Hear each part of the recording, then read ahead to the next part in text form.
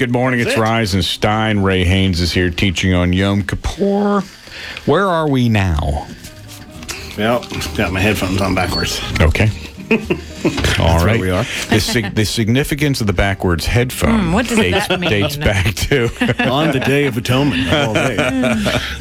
Well, the last two things we're going to look at. Now, we looked at 70, the I. Got that. Singing. Yep. Now we're at 76, so we're going to look at 6. The Vav is the sixth letter in the Hebrew alphabet.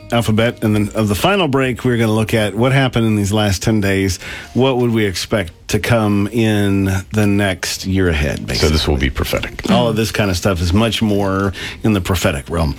So the Vav is a connector, basically. If you like, in fact, the very first verse of the Bible is where the first Vav occurs.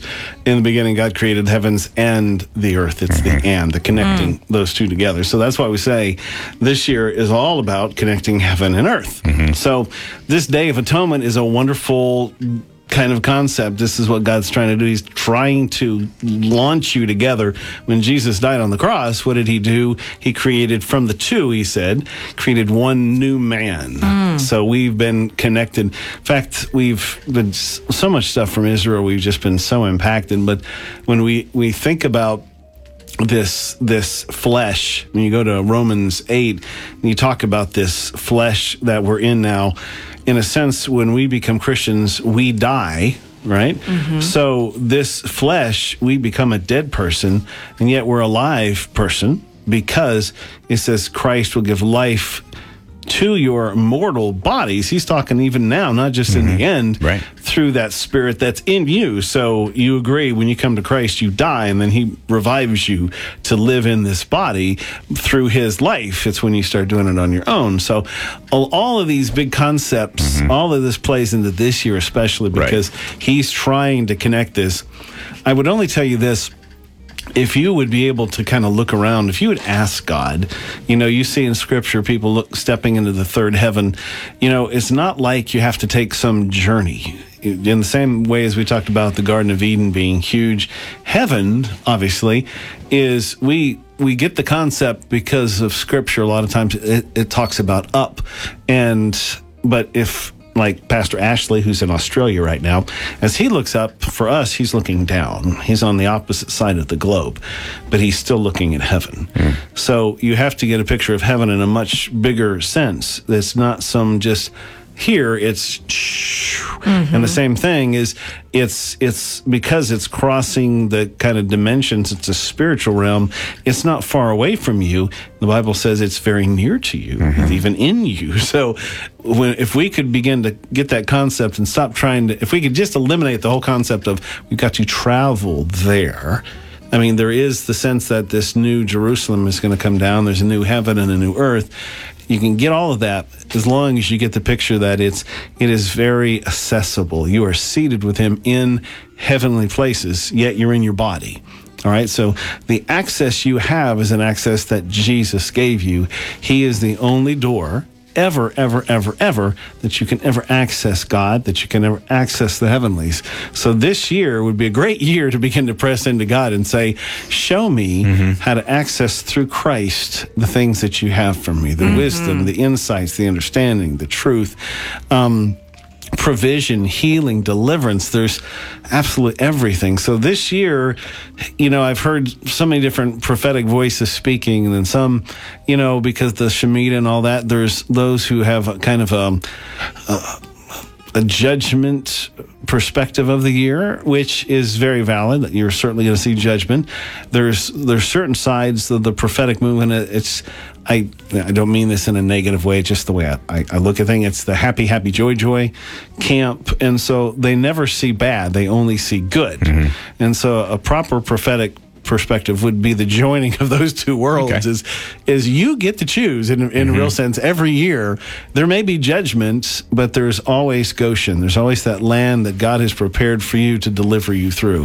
And there's always blessings, heaped over blessings, if you walk in the ways of God. So, and judgment comes every time you fail.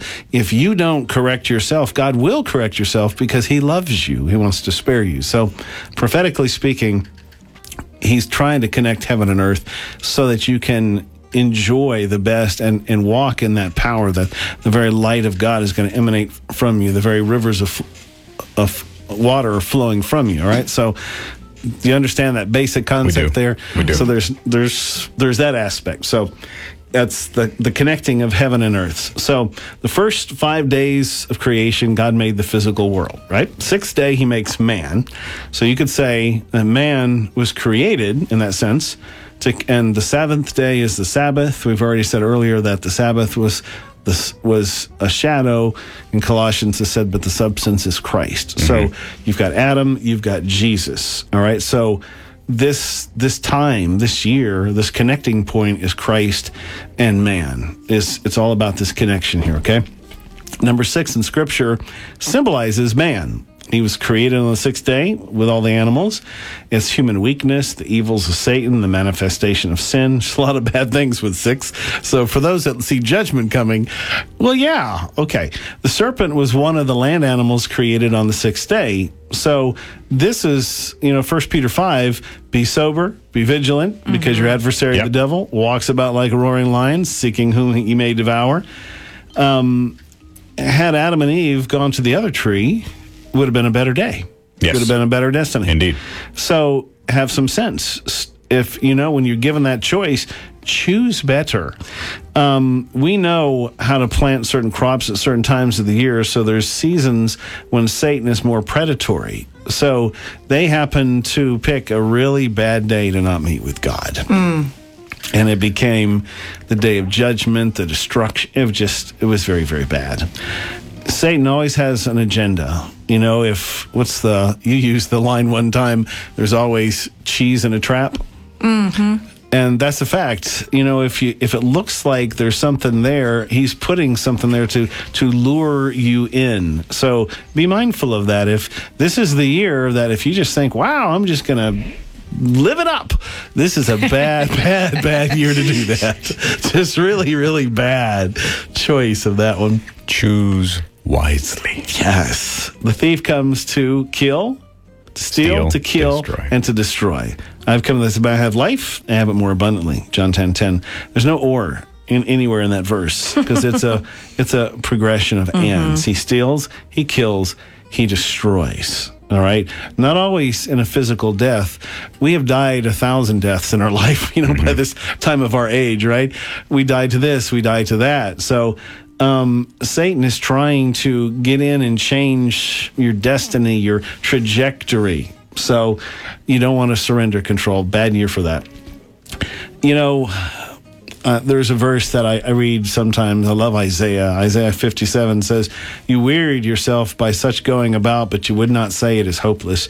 You found renewal of your strength, and so you did not faint. Again, real key verse for this year. When you're doing bad and it's going bad, this is a good time to faint. Stop the progression, because when you get in these kind of years, it only gets worse. There's no way back to the right road except going backwards, getting on the right road and traveling on it. There's no shortcuts from stupid. Once you get on the path of stupid, you're there. You're stuck in stupid. You got to get unstuck, get back on the right road. Okay, so if you can identify the right enemy, you've got it. He gives you more grace. James 4:6-8. He says, resist the proud, gives grace to the humble. Big year for humility. Submit to God. Resist the devil. He'll flee from you. Draw near to God. He'll draw near to you. Cleanse your hands. Purify your heart. And on it goes. So because the number 6 is all about man, here's the problem. You're going to expect what man does. Cain and Abel and everything else. Conflict. This is a year where don't be conflicted. There's going to be a lot of that in the world. Don't get pulled into that. You have ISIS. You've got violence in the streets. You've got a lot of, I just got to say, don't get moved easily by what the media and all that stuff's going on, because this year they're going to, if you thought last year was bad, this year they're going to go to town. And they're going to draw you in with a presidential election. Yes. They're going to draw you in with Planned Parenthood. Yes. They're going to draw you in with all of these things that the enemy wants to use to divide. It's going to tweak your emotions. Yes. Racial differences and stuff this last year, my goodness. I don't think anybody can forget, there's shooting at the church And we said, it's an opportunity, and this guy has given an opportunity, and it was a very clear-cut thing what happened. What happened is it became this big flap about the Confederate flag. That's a wonderful example of how the devil will use something, take advantage of something, and twist the whole thing about don't get pulled out. There's a lot of the racial stuff that came out in Ferguson. It had nothing to do with that. Zero to do with that, and yet it became that. So this is that. This is the addition of onto that. If you get pulled in, or you start thinking all of these arguments, it's going to be very bad, because you're going to go down a journey, and you're going to be in the wrong place at the wrong time. And in other words, that's what's going to happen. And be careful not to draw others in to your stuff. Yeah. Through that. If you become enraged, if you get sucked into all of these schemes of the devil, and you're posting all this stuff, then your friends, your family members can get sucked into your stuff. It's one of those moments. It's a steady opportunity for good to triumph or evil to rage. Mm-hmm. Watch rage. Mm-hmm. Men are appointed 6 days to labor, then to rest. So it's about earthly stuff. Focus on the kingdom. Arise, shine. Your light has come. The glory of the Lord is risen upon you. It's opportunities for heaven to touch earth. Stay there. You'll have a great year. Amen. Okay. All right. There's one more teaching segment today. And it's on these last 10 days. What has happened, and how will we encounter that this year?